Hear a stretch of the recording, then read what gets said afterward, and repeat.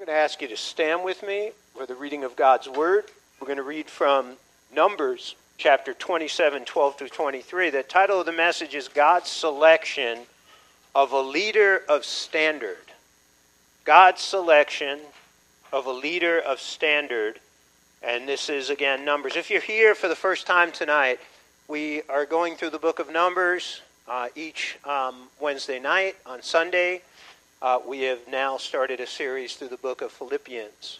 So in Numbers chapter 27, 12 through 23, the word of our Lord, now the Lord said to Moses, go up into Mount Abarim and see the land which I have given to the children of Israel. And when you have seen it, you also shall be gathered to your people as Aaron your brother was gathered. For in the wilderness of Zin, during the strife of the congregation, you rebelled against my commandment to hallow me at the waters before their eyes.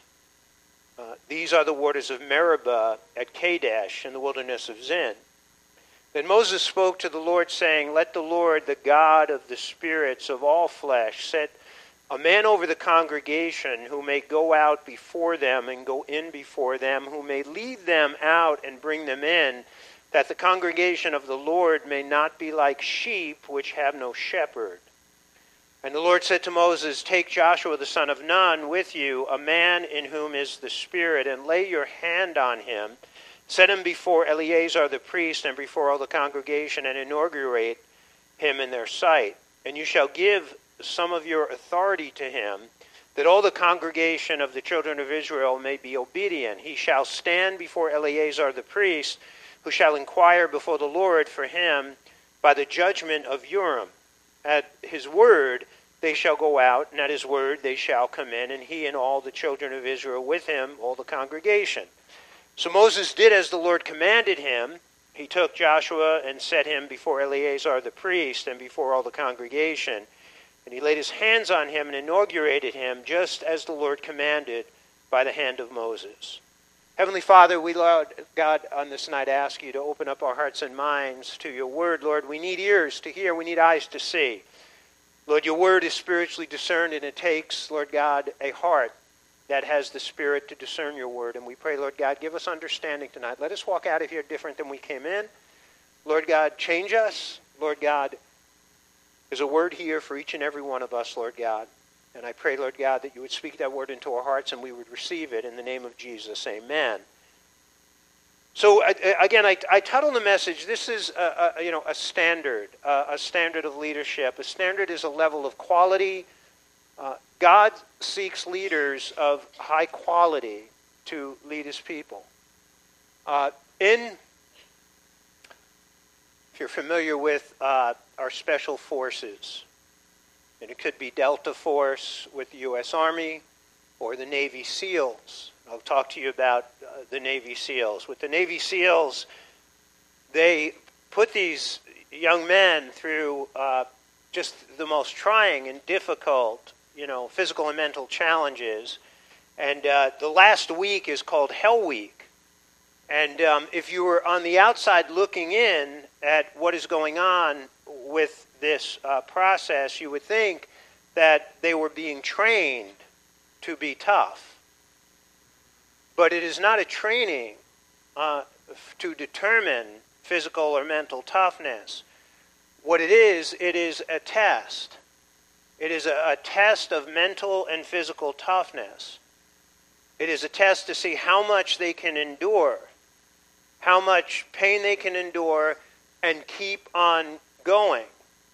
So in a sense, it's a weeding out process to find the men who are mentally and physically tough enough to be able to finish the selection. At any time during the selection process, if a candidate decides to quit, there is a bell in the middle of the courtyard that they would go and ring. If they ring the bell, they are then removed from the process by going and ringing the bell.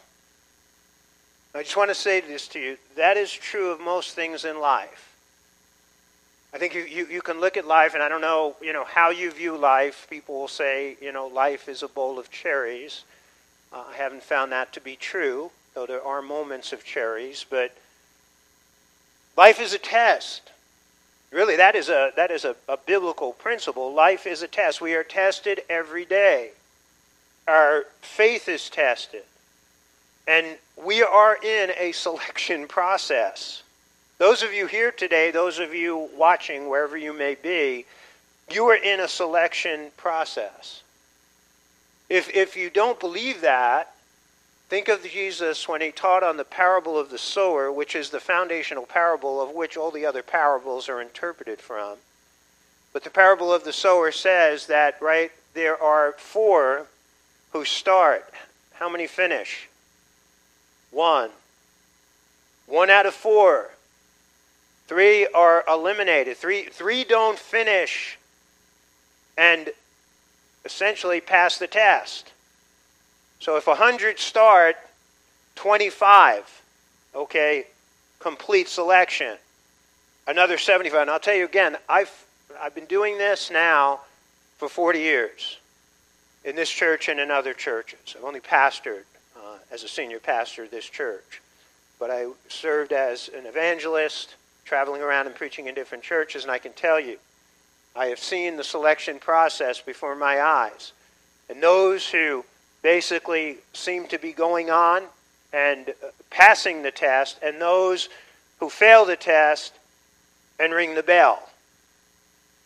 So when we come to looking at Joshua, and I'll talk of Caleb as well, in Exodus chapter 13, Moses selected how many men to go in and spy out the land. He selected 12 leaders of each of the tribes of Israel to go in and to spy out the land.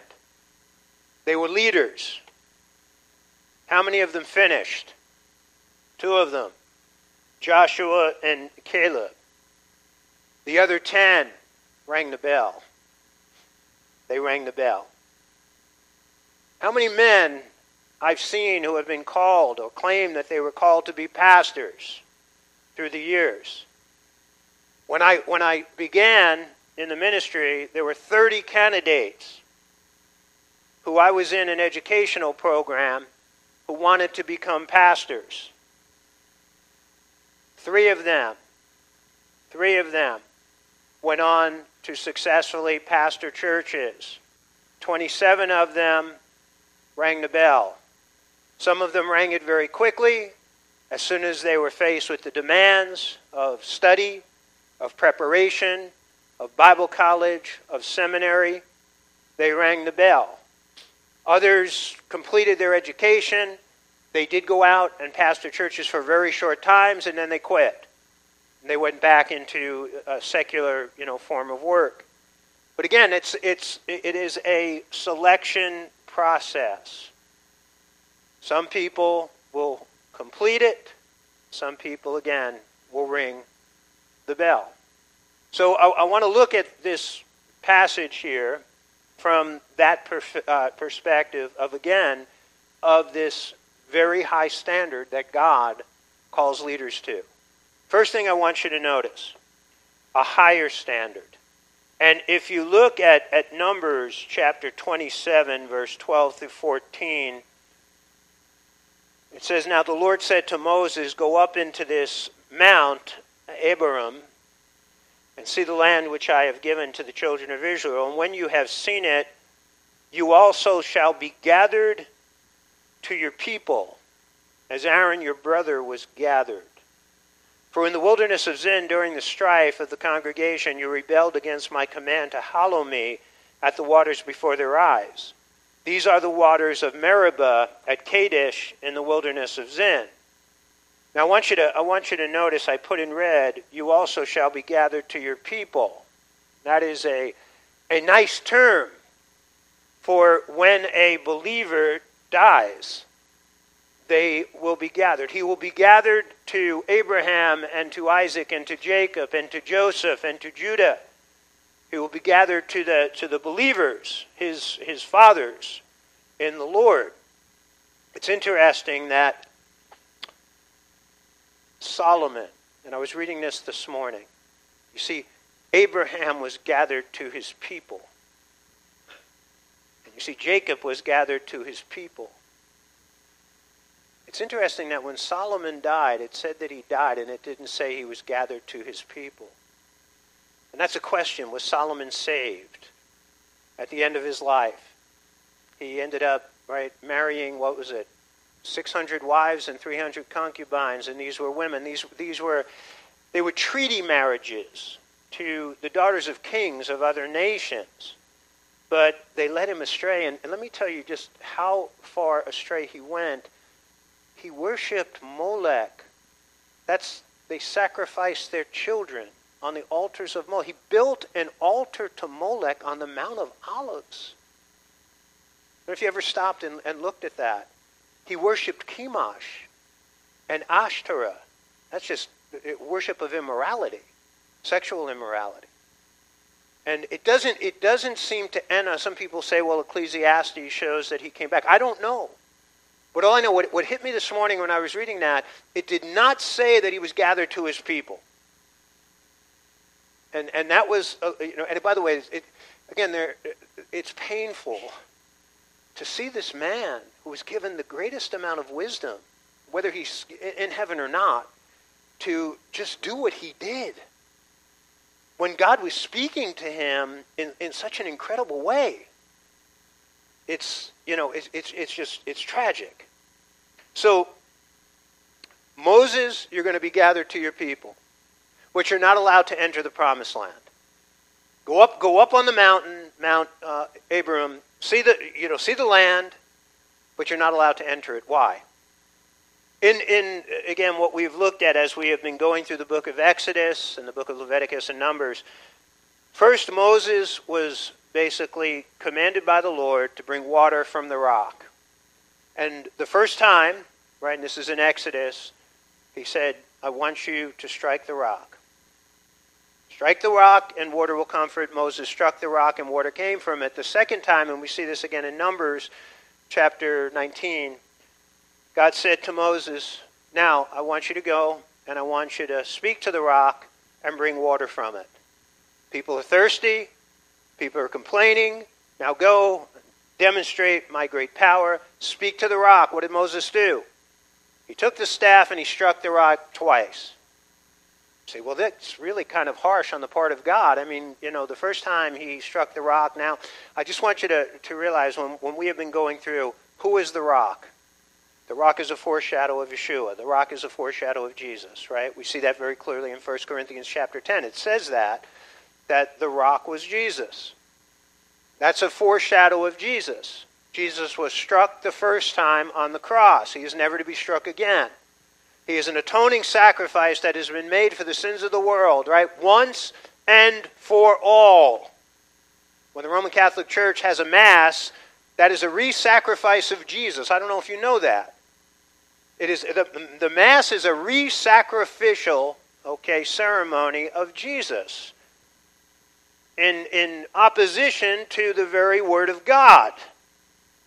He was struck once, never to be struck again. Now, we as believers, if we have put our faith in him, right, we put our faith that he was struck for us, right? He died on the cross for us. He is our atoning sacrifice that gives us complete forgiveness for our sins. Now we don't go and strike the rock. We just have to ask. Right? We ask. We can come to him by faith with boldness to his very throne and ask him for the things that we need. Moses, again, he's in on this with God. He's privy. He's briefed. He knows, about some of these things. I wouldn't say with the amount of knowledge that we have, that, we look back with, backside. He is looking forward with foresight. But he strikes the rock. And again, people would say, well, is it God's harsh that he would keep him from entering into the promised land just because he struck the rock?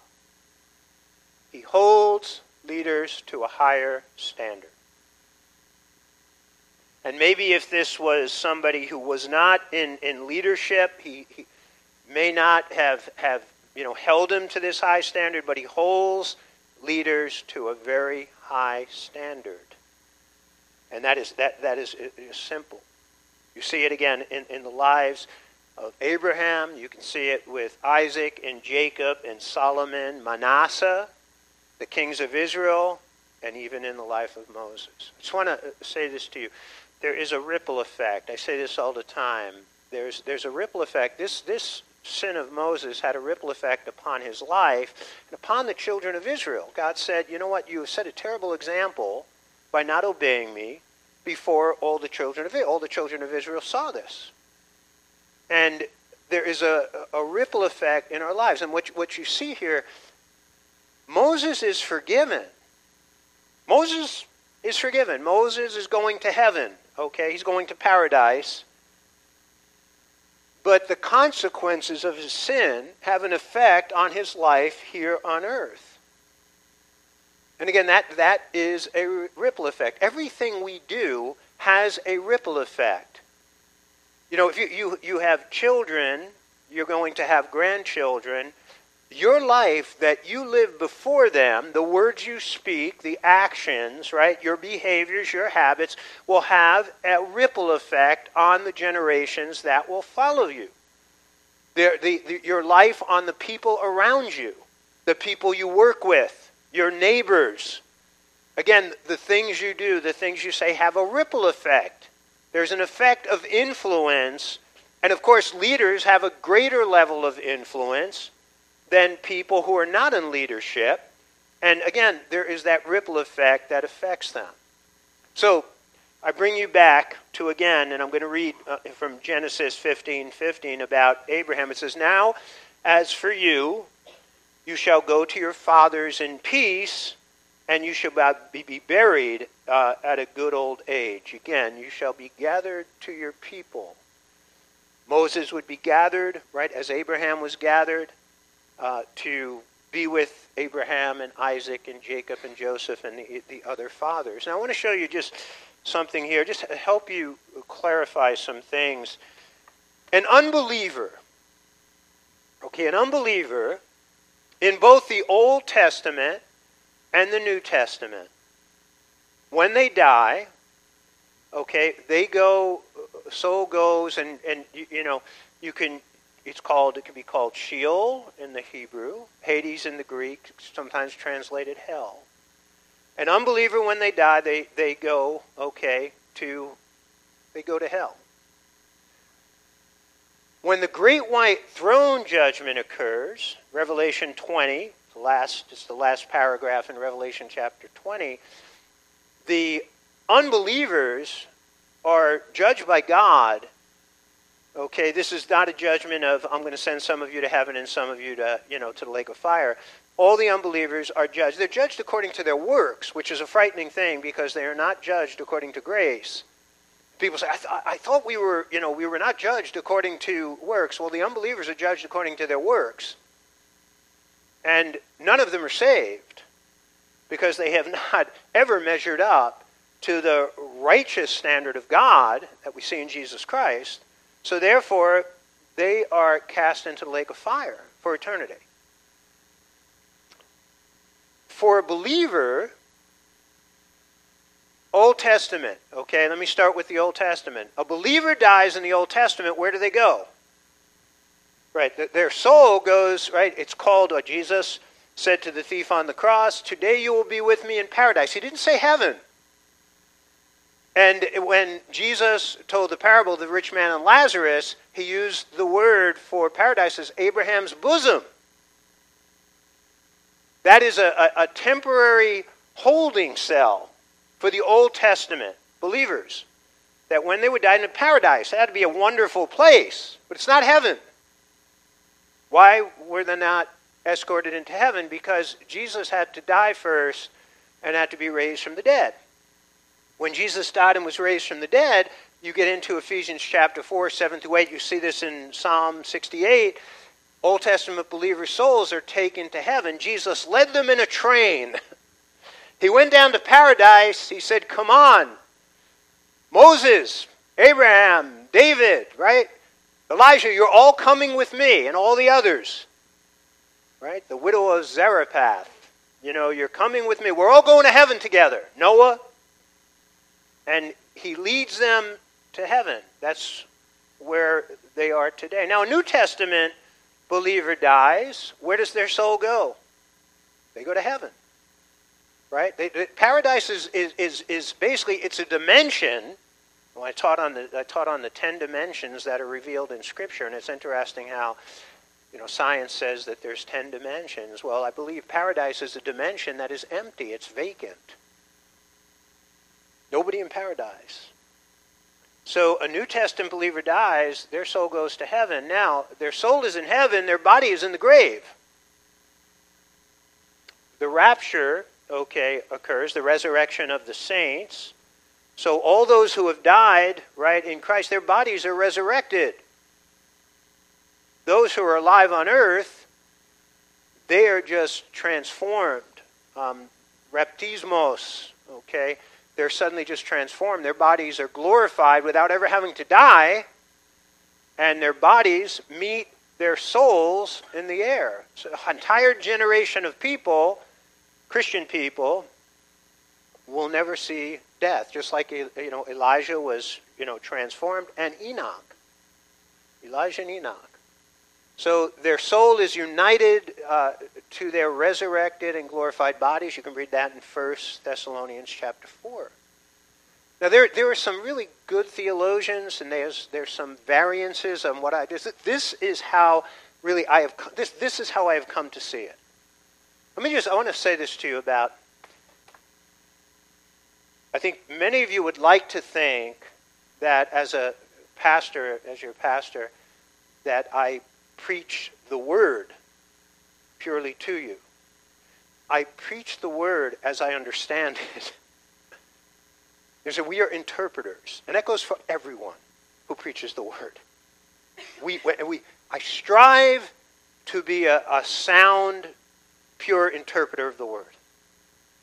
I spent 7 hours today on not this Sunday sermon, but next Wednesday's sermon and next Sunday's sermon. That was just today. I want to be as true and as pure as I can in being able to present the word to you, but I am an interpreter. Do you understand that? So people say, well, I'm preaching the word purely to you. Nobody ever, and those who say that, they're just prideful and arrogant. We're interpreters. So when I look at the Scriptures, this is an interpretation of what I believe the Scripture says and how it works. Now again, there are some theologians, there are some slight variances to what I have shared with you, and I really hold to this position. So Moses, again, very high standard. You did not obey me. You're going to go, right? You're going to go to paradise. You're going to go to Abraham's bosom. You're going to go to heaven, when the resurrection happens, but you will not enter the promised land. And again, there are those consequences for his sin. Number two, the request for a man of high standard. So in verse 15 through 17, and Moses spoke to the Lord, saying, "Let the Lord, the God of the spirits of all flesh, set a man over the congregation who may go out before them and go in before them, who may lead them out and bring them in, that the congregation of the Lord may not be like sheep which have no shepherd." So essentially what he's saying here, someone who will lead them as a good shepherd. He will guide them in, he will guide them out, he will lead them in military victory, he will watch over them, he will care for them, a shepherd.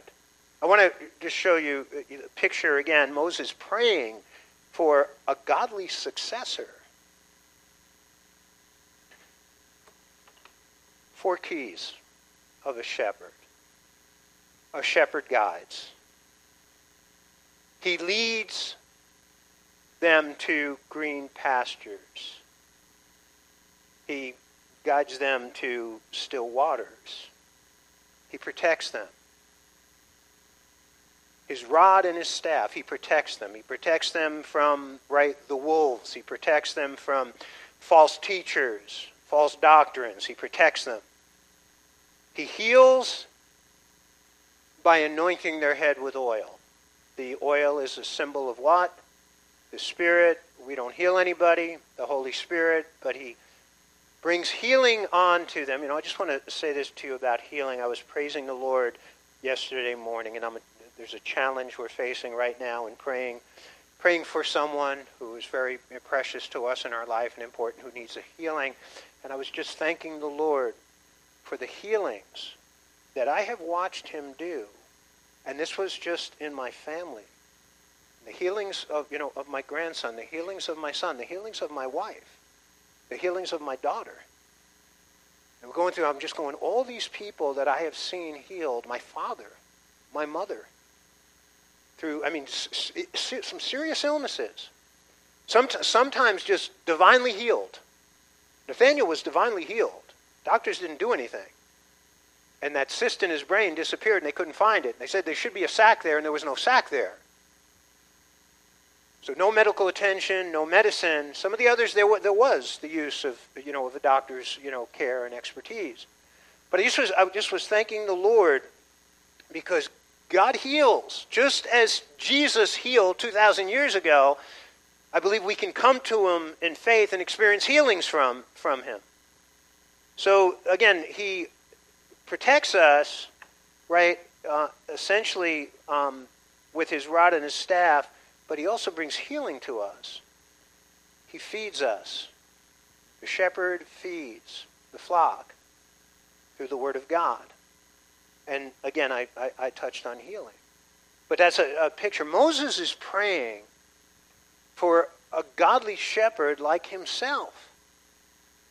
A successor, right? This is his prayer. A man of high standard who will lead the people of Israel in and lead them out.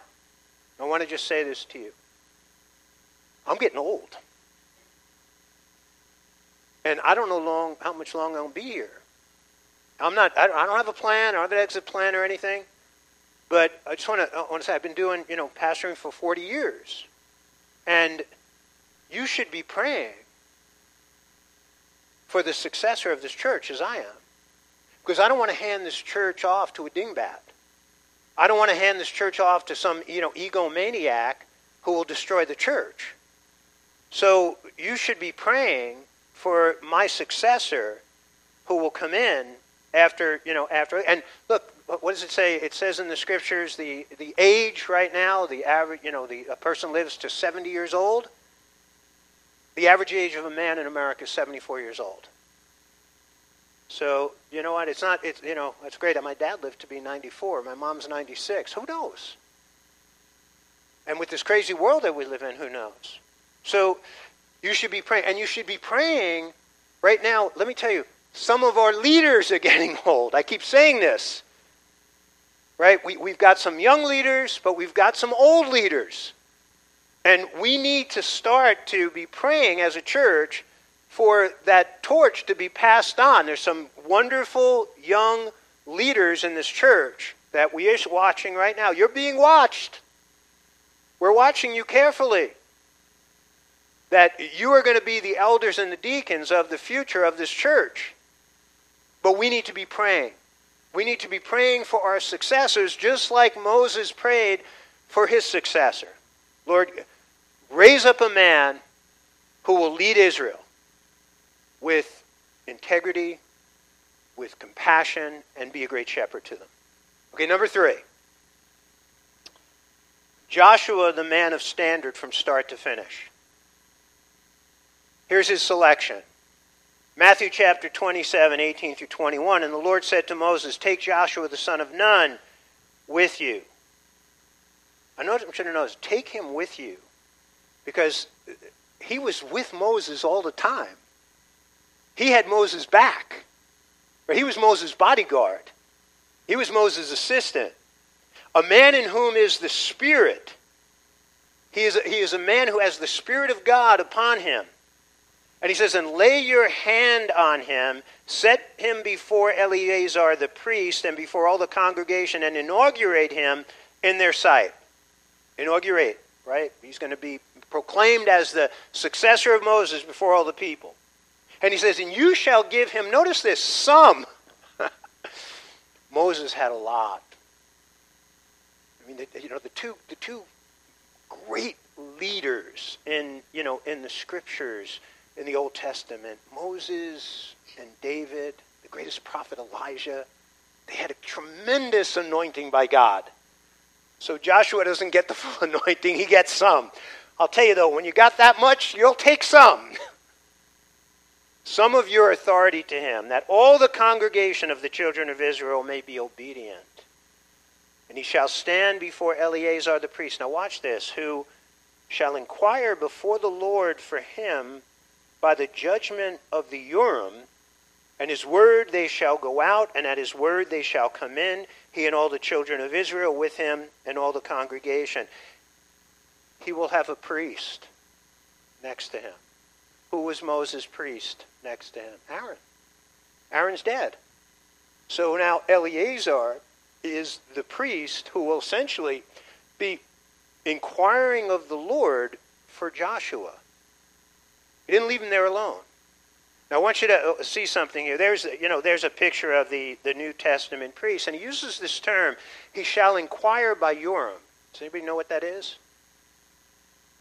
So in the Old Testament, okay, when they had to make a decision, and he only uses the word Urim here, he doesn't use the word Thummim, because it was the Urim and the Thummim. And so, look at this. It's this white stone, black stone. They had to make a decision. They had to make a judgment. So they would take the stones and put them in a bag, and then the priest would pray. And then he would reach in the bag and pull out the stone. If it was the Urim, that was essentially blessing. If it was the Thummim, it was a curse. And that's how they made decisions. Some people, when people who are scholars, who are not Christian scholars, historical scholars look at this, they say it was divination. It was basically the occult. I don't believe it was divination. I believe this is how God was basically guiding Israel through this. Now I want to show you, come to the New Testament with me, to Acts chapter 1. The 120 are meeting in the upper room. They've got to select an apostle to replace Judas. Watch what they do here. And they proposed to Joseph called Barsabbas, who was surnamed Justus, and Matthias, and they prayed and said, You, O Lord, who know the hearts of all, show which of these two you have chosen to take part in this ministry and apostleship from which Judas by transgression fell, that he might go to his own place. And they cast their lots, and the lot fell on Matthias, and he was numbered with the 11 apostles. They cast lots. They took a white stone, they took a black stone, okay? It might have been a brown stone. And they put them into a bag. And when they pulled it out, it fell on Matthias. Why don't we do this anymore? Why don't we do this anymore? This is the end of it. You never see it mentioned again. Anywhere in the book of Acts, anywhere in the epistles, anywhere in the book of the Revelation. Why don't we do this anymore? What happened a few days later? The Holy Spirit was given. We are now led by the Spirit. And if the leaders of the church are in tune with the Spirit, they're humble, they're filled with the Spirit, and they're seeking the Spirit on major decisions, the Holy Spirit will guide them. We're not engaging in this anymore. And that was the end of it. That's the end of it. Isn't that interesting? Let me come back to Joshua, right? He's a man of standard who started strong and he finished strong. I want to just show you. Joshua started strong. We go back to the book of Numbers. They go in, they spy out the land. The 10 spies who are cowards, men without faith, they're saying, we can't go in there. There are giants there. We'll never be able to conquer the land. I just want you to see here in verse 6 through 9 of chapter 14. But Joshua the son of Nun and Caleb the son of Jephunneh, who were among those who had spied out the land, tore their clothes, and they spoke to all the congregation of the children of Israel, saying, The land we passed through to spy out is exceedingly good land, and if the Lord delights in us, then he will bring us into this land and give it to us, a land which flows with milk and honey. Only do not rebel against the Lord, nor fear the people of the land, for they are our bread.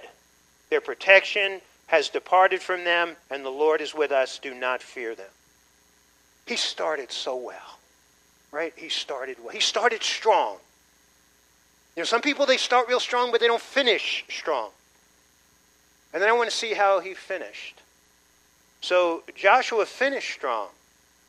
And in his final address in Joshua chapter 24, verse 14 through 15, notice here what he says. Now therefore fear the Lord, serve him in sincerity and in truth, and put away the gods which your fathers served on the other side of the river and in Egypt. Serve the Lord. And if it seems evil to you to serve the Lord, choose for yourselves this day whom you will serve, whether the gods which your fathers served that were on the other side of the river, or the gods of the Amorites in whose land you dwell. But as for me and my house, we will serve the Lord. You know that passage.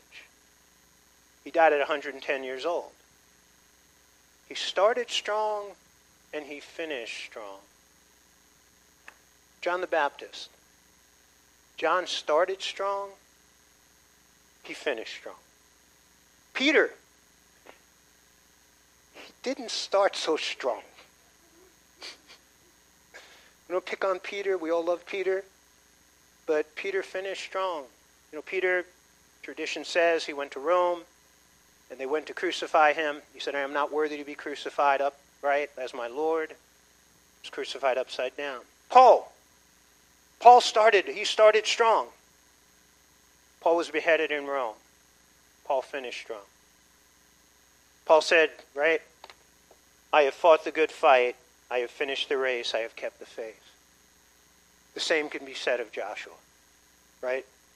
Joshua started strong, Joshua finished strong, and he was strong in between. I want to tell you a story. Remember Dr. Dobson? Dr. Dobson has now gotten old. He's passed on a lot of the ministry to Tony Perkins, some of the others. And I actually heard this through a man who knows Dr. Dobson and was out. Dr. Dobson selected a pastor to head up his organization. And it was a really prestigious, high calling to be chosen. The man had built a church of about 10,000. I'm not going to mention his name. And he ended up taking the position. And a short time later, it was found that he was having a sexual relations with his masseuse, who was a man. And he was removed. And again, apparently he's been restored. He's not back in ministry. I don't believe he can come back in ministry and as a pastor, but he has been restored, and he's back with his wife and the father of his children. But Dr. Dobson was absolutely broken. Imagine appointing somebody like that to this national ministry. And he was heartbroken. And I didn't hear him do this, but I was told this, that he came on his radio program that Monday morning, and with a brokenness and tears and, his voice cracking, he, talked about what had happened and, that they were dealing with it, and there was church discipline and, godly discipline being done. But he said, I will finish strong. I will finish strong. And I think that is such an important message. You know what? It's one thing to start. This man started strong, but he didn't finish strong. I believe he if he truly repented, he'll go to heaven. But he didn't finish strong. Joshua started strong and he finished strong. I want to finish strong. I've had a very strong start. I've had a really nice run. And I want to finish strong. Last thing here, the inauguration of a man of standard. And again, verse 22 and 23. So Moses did as the Lord commanded him. He took Joshua and set him before Eleazar the priest and before all the congregation. And he laid his hands on him and inaugurated him just as the Lord commanded by the hand of Moses. He was introduced to the nation of Israel as the successor of Moses. In Psalm chapter 18, verse 25 through 27, in the New Living Translation, it says, to the faithful you show yourself faithful. I think that is true of Joshua. Joshua was faithful to the Lord, and the Lord showed himself faithful to Joshua. To those with integrity you show integrity. Again, I believe true of Joshua. To the pure you show yourself pure. It says, but to the crooked you show yourself shrewd. And I think that is such a true statement. He was faithful to the Lord, and the Lord was faithful to him. And I think the same can be said to Paul, the same could be said of Peter, the same could be said of John. So here's just a wrap up and our takeaways. I think, just a couple of great lessons here. One is learn the lesson from Moses that our sins, right, though they can be covered by the blood of the Lord and we can be forgiven and have the assurance of eternal life, there are consequences to our sins. And again, that ripple effect that goes out that affect our children, our grandchildren. If we are in any sort of role of influence, the things we say, the things we do have an effect on people and will have an effect on generations to come. Second takeaway, Moses prayed to God for a leader. And we need to be praying for the future leaders of Living Word Community Church. When you're praying on your own, when you're here in groups and you're praying, be praying. Who is going to be my successor? Who are going to be the future elders and deacons and ministry leaders of Living Word Community Church?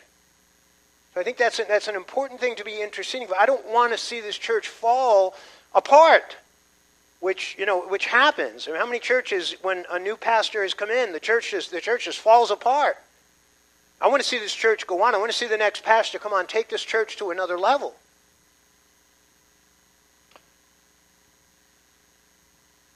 Finish strong. You're running the race. Finish strong. Don't ring the bell.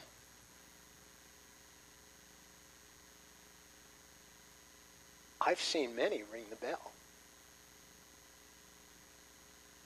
Finish strong and don't ring the bell.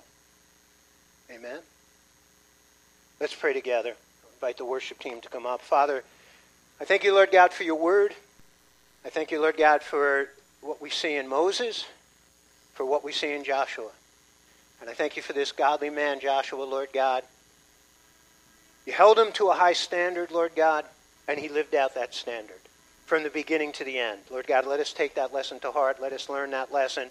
Even when they threatened to stone him, even when the pressure was on, Lord God, he did not ring the bell.